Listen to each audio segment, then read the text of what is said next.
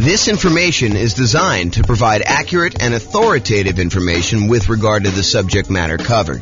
It is offered with the understanding that the presenters are not engaged in rendering legal, accounting, or other professional services. If legal advice or other expert advice is required, the services of a competent professional should be sought. Welcome to the Pembroke Pines Real Estate Investing and Real Estate Financial Planning Podcast. Learn all about investing in real estate in Pembroke Pines, Florida, with a combination of real estate financial planning and modeling with numbers specific to Pembroke Pines, plus syndicated, more generalized recordings of live and pre-recorded real estate investing classes, not all of them specific to Pembroke Pines. Be sure to stay tuned after the podcast for a message from our sponsors. Well, good morning and welcome, everyone. This is your host, James Orr, and this is going to be I'd say relatively short class, but also a relatively important class for folks that have not really experienced writing offers with real estate agents and lenders that may not do things the way you think they're going to do, especially in really hot markets, which we're not really in right now for most of the market. I think it's definitely cooled off a bunch, but these are some of the lessons we learned during the hot markets, although I do think some of these lessons do apply in other times as well. The class is called Financing Tips When Writing an Offer to Buy a Rental. And so let's jump right into it because that's what I got going on here. So writing offers. So by the time you go to write an offer, you really want to have gotten at minimum, a pre-approval letter from your lender. I think you don't get into the car of a real estate agent or you don't drive to see a property without having gone through the financing part and knowing that your financing is locked up. I mean, what if you go there and you find a property that you love? And now you're like wondering, can I even get financing for this? So I think before you go out and you start looking at properties, you really do need to be in touch with a lender. You need to go through and get, at a minimum, a pre-approval. Ideally, you want to be as far through underwriting as possible. It's not enough for a lender to say, how much do you make? Oh, you make, $200,000 a year. Okay. And, what are your expenses? Oh, my expenses are about $5,000 a month. Okay. And they say, it sounds like you can qualify for basically anything you want. You don't want that. You don't want that to be the extent of your kind of pre-approval process, because there are certain lenders, and this may not be your lender, but there are certain lenders out there that they will give a pre-approval letter to anyone that shows up. Like, it doesn't really matter what they tell them. They will actually give you, any type of pre-approval letter that you want. And so it's not enough to get a pre-approval letter. And if you're on the sell side, realize that a pre-approval letter doesn't really mean that much from some lenders. Some lenders, it means everything. It means that, they've completely gone through underwriting and they're good to go. So you want at least at a minimum a pre-approval letter, and ideally to be as far through underwriting as possible. Some lenders have borrowers be completely through underwriting with a property to be determined. They will fully underwrite the borrower and the kind of loan and make sure that the lender is good to go. And then the only thing you're waiting on in order to have the kind of like full loan application complete is an actual address of a property that you want to buy. This, at least in theory, makes for stronger offers. And I think in a really, really hot market, this could make the difference when you're looking at, 6 offers on a particular property and one person has been completely through underwriting. They're just waiting for the property. And the other 5 are all very, very similar in price and terms, and they have not. I think that can set you apart. It may not be what wins you the offer in a lot of cases, but I think it can be that one little thing that moves you over the edge in a lot of cases. Okay. So by the time you go look to write an offer on a property, you'll want to have gotten a pre-approval letter that you can include with an offer. And I think you should get your pre-approval letter with your maximum, even if you'd prefer to be lower. Even if you tell me, look, James, I am not going to be spending more than $500,000 to buy a rental property, but I qualify up to $800,000. I think there's a compelling reason for you to get a letter, your pre-approval letter from your lender with your maximum, even though you do not intend to ever go to your maximum. Why? Because sometimes things change. Sometimes you'll be out looking at properties and you're talking to your real estate agent. Your real estate agent says, hey, I know that you're really not interested in fourplexes, but this fourplex just came on the market and it's actually a really good deal. And you're like, well, I was looking more at single family homes and I was looking to, do $500,000 or whatever number you were, on the single family home, but let's go look at the fourplex. Let's see what it is. And you go to the fourplex, you're like, actually, this is great. This is going to be a perfect rental property for me. And, it's $795 or, it's $900 and you got to put $100,000 down. And you're like, if you didn't have your letter with your max, and let's say this is on like a Sunday morning and your lender's in church and your lender doesn't work on Sundays because that's their deal. And you can't get an updated letter from your lender, but you know that this property, this fourplex is going to go really quick. And you're like wanting to make your offer and come across strong, get this thing tied up before other people kind of come in and do it. You not having a letter with your max on it could lose you a deal. And I've seen it happen. So I think you should get a letter with your max, even if you prefer to go lower, even if you know that you're never going to go to your maximum. I think you get a letter with your maximum and you start there. Do not wait till the last minute. You don't want to wait and not have a pre-approval letter ready to go and then go look at this, go look at properties on Sunday and then come across like the one you need. And you know that they're going to have multiple offers that are all due by 5:00 and your lender's not available to get you your letter.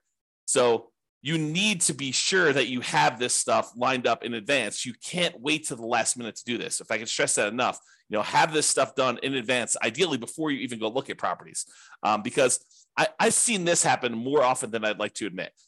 A lender will, you're going to go out and look at properties after work with your real estate agent, but your lender doesn't work evenings, especially local credit unions and banks where the lender works bankers' hours, but you really want an offer. And in a really slow market, this probably isn't that big of a deal, right? Like, what's the difference if, the property's been sitting on the market, languishing on the market for 95 days, and you come along and you want to make an offer? What's another day if you wait till the next day to get them their lender letter? You basically go and you make your offer on the property and you can tell them, look, the lender's not available right now. I'll go ahead and make my lender letter on the next day, and I'll go ahead and get that to you tomorrow. And, on a property that's been on the market for 95 days and hasn't had any action, I don't think that's going to be a big deal. I think where this really comes into play is you have a super hot market or a super hot property, even in a soft market that just hit the market, and it's getting action. That there are people all wanting to do it. And Mike has a question. Is LLC needed to get insurance and begin negotiating? Also, how much is it to begin PLLC LC? Not sure what PLLC LC is. And so the question is an LLC needed to get insurance and begin negotiating? Well, in order for an LLC to buy a property, if you're buying in the name of an LLC, which we don't usually do if you're getting financing on the property, unless you're going to go get a portfolio loan. But if you're going to go make an offer in the name of an LLC, you need the LLC to exist in order to buy the property directly in the LLC. What some people will choose to do is they will choose to write the offer in their name, and then they'll try to do like and/or signs on their contract, and then try to transfer the contract to the LLC after they set it up. Now, this is intended to be that sort of discussion. However, I will tell you that sophisticated sellers and sophisticated real estate agents that are representing their sellers sometimes will balk at the idea of an and/or signs on a contract. Even if you have a reasonable story, they will say, look, I want to know who we're selling the property to. I don't want you to be able to assign it to someone else. The reason we're accepting your offer, especially if you've got multiple offers coming in, you have 6 offers on the table and you're trying to decide which one to go with. Part of what you're doing is you're trying to evaluate the particular buyer. And the buyer comes in and says and/or signs. You're like, well, how do I know it's going to be you that's trying to close on this property? And so even if you have and/or signs on it and you're going to try to assign the property to an LLC while you're under contract, I don't think that's as good of a deal.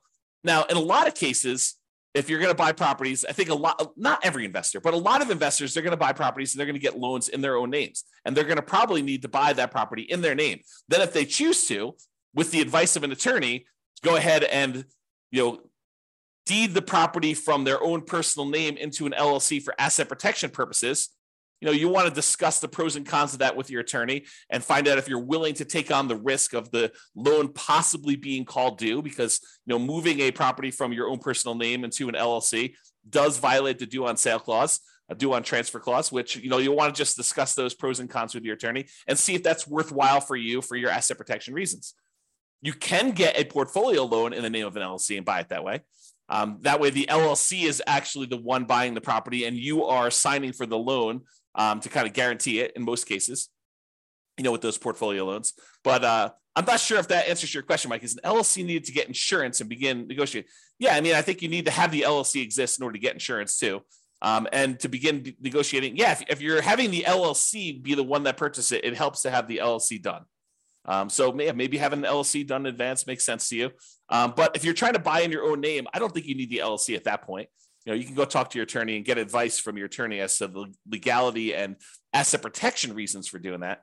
But that's kind of my thing. And I don't know what PLLC is or LC is. So if you want to tell me what that is, you can share with me.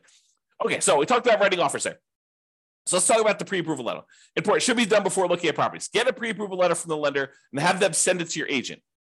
So you can get a copy, but I would also have a copy sent to the agent. When you do make an offer, you will we'll usually ask the lender to adjust it to the exact offer price. Now, let's talk about pros and cons of that. Because I just said to you, get a letter with your maximum on it. But then I just told you, usually we want the lender to adjust it to be the exact offer price. And so we usually, when we're about to make an offer, your real estate agent should reach out to your lender and say, hey, look, we're about to write an offer on this property. Is Mike good to go for getting his loan? And the lender says, yeah, he's good to go. He says, hey, we're thinking about making an offer for, whatever it is, $450. And I know he's qualified up to $700. Yes, said $450 is fine. I'll go ahead and send you an updated letter with $450 on it so that you could do that. Why do we want to have the exact offer price on a pre-approval, pre-qualification letter instead of that $800,000 that you're qualified for as the max? I think the reason for putting an exact price on there is that you don't want to give up some of your negotiating room. You don't want them to know that you could qualify for more, especially if you're coming in light. You don't want them to know that, hey, look, he could qualify for $800. Why is he coming in $25,000 light on this property? You don't want to do that. You don't want to tip your hand and show them how strong you are. On the other hand, you want to show them that you're strong enough to get the deal done and it's not going to be an issue for you. So the kind of like the argument to put your max on there is to show them that, hey, you're a super qualified buyer and this isn't going to be an issue. You're not going to have a problem qualifying for a $400,000 loan because you're qualified up to $800,000. But I like to use the exact price in most cases because I don't want to give up some of our negotiating room on the upside. Okay, so that's what you do. In some rare cases, if it's a lender that the real estate agent has worked with in the past a lot, some of the lenders will say, hey, look, this person is qualified up to $800,000. If you're going to make offers with them and I'm not available, you have my permission to edit the Microsoft Word document that has their number as long as you don't exceed $800,000 on this. So, some lenders will say to the agent, and some agents will be willing to do this because there's probably some liability there for the real estate agent to do this. But some of them will kind of like say, look, we work together. I know that you're not going to go above the 700. And they'll say, yeah, you can go ahead and adjust it as long as you don't exceed 700 on this particular buyer. And they'll allow them to just make the adjustment on the letter. It's probably some liability there. May even get in trouble for doing that. But some lenders have told, at least me in the past, that you can do that. But I always get the lender to do it if I can. So that's what we do there. Sometimes they'll give you a letter with 800 and you ask them, can you lower it to that? And they'll say, yeah. And then you just go adjust the document, you lower it down. I don't know. Maybe you get in trouble for doing that. Not sure. And then usually when you make your offer, you're going to include the offer via something like DocuSign or whatever you use in your particular marketplace. And typically what I like to do is on the very first page of the offer packet, you want to send over that pre-approval letter so that it is front and center and shows you that you're dealing with someone who's qualified and understands the importance of being qualified when you make your offer. You want to start with your best foot forward. And I think putting that pre-approval letter there makes the difference. Okay. So short class, in conclusion, there are some financing related things you should do before going to look at properties. Number one, get qualified with a lender. And number two, get that pre-approval letter so that you have it with you and you can submit it. You don't want to wait to the last minute and find yourself with the property that you want in a tight time situation where you cannot get a hold of your lender because they're on a plane, they're at their kid's soccer game, who knows what, and you're trying to move fast and hit a deadline for some reason. Not all lenders work real estate agent / broker hours, weekends and evenings. Some of them, especially the more banker types, tend to work those sort of like 9 to 5-ish hours, and it's really hard to get with them after hours. So you want to take care of this stuff in advance. This will give you the highest odds of success should you find an amazing deal when you're out looking at properties. That's it. Okay? So that's it. Mike, did you have any other questions? Because you're the only one on live. Otherwise, we're going to end the call right now. Very short class today. I'll give you a couple seconds. Going once. Nope. So Mike says, thanks, you answered it. Didn't know about the portfolio loans. Yeah, so to address that, you can get a portfolio loan in the name of an LLC. Most of the time when you're buying with traditional conventional financing, FHA financing, VA financing, USDA financing, all of those, you're not going to be able to buy in the name of an LLC. You'll need to buy in your own personal name for that. You'll need to personally guarantee it. You can buy in these portfolio loans from the lenders in the name of an LLC. I've got one right now with a client of mine, a friend of mine, and we actually have a partnership together where we are part owners in this LLC. But there's still a personal guarantor on that loan. So even though we bought it in the name of an LLC, we are still personally guaranteeing that particular loan. So you want to go do that. One of my POV on HELOC also. Yeah, I'm not sure what the reference is for that, but point of view on HELOCs. Yeah, I mean, HELOCs are just a tool. It's like another type of financing for accessing equity, especially in a market where, you know, the prices have gone up a lot and you have a really good underlying first mortgage on the property. Sometimes we don't want to do a refinance on that mortgage because the mortgage is so amazing. You know, it's a 3% mortgage on a property and now interest rates are at 7%. So you'd rather not tap and do a rate and term refi or a cash out refi on that really amazing first mortgage on that. You could go and access some of your equity via a home equity line of credit. Although I've heard that they're harder to get now. I've not tried to get any recently, but I had a client I had lunch with. This must have been over the weekend, must have been on Saturday. And he was telling me he was able to get a home equity line of credit, but it was much more difficult to do. So not a lot of people offering them, and the terms of them were not the most amazing ones. So hopefully that helps you. Yeah, getting into flipping houses, so this information is very useful. Yeah, if you're going to go and buy a house and flip it, and you're going to get a hard money loan, I think most hard money lenders would allow you to buy an LLC as well. So that's going to be also different than what I've been talking about. Most of the time, if you're going to get any of these traditional, USDA, VA, FHA, conventional financing, those are going to be buying in your own name. You could buy in an LLC if you're going to do flipping. And if you're going to do flipping, I'm not an attorney. I'm not giving you legal advice. But if I were you, I would form LLCs for the flips. Right? If you're going to go do that, might not be the worst thing in the world for you to have these flips in LLCs and, talk to your attorney about structuring that, but I don't think that's unreasonable. All right. Hopefully that helps you. This has been James Orr. Have a great day, everybody. Bye-bye for now. With home prices up, mortgage interest rates up, and rents up, but not quite enough to counteract the higher prices and interest rates. Cash flow on rental properties in Pembroke Pines is harder than ever. Book a call with the Real Estate Financial Planner to apply our proprietary 88 strategies to improve cash flow on your rentals. See the show notes for a link to schedule your call and improve your cash flow today. If you're a real estate agent, lender, or professional in Pembroke Pines that wants to help our real estate investor listeners, consider reaching out to learn about collaboration opportunities with this podcast. We'd love to add more value to our listeners by having you assist our investors buy, sell, and finance their real estate investments. See the show notes to schedule a call to discuss collaboration opportunities.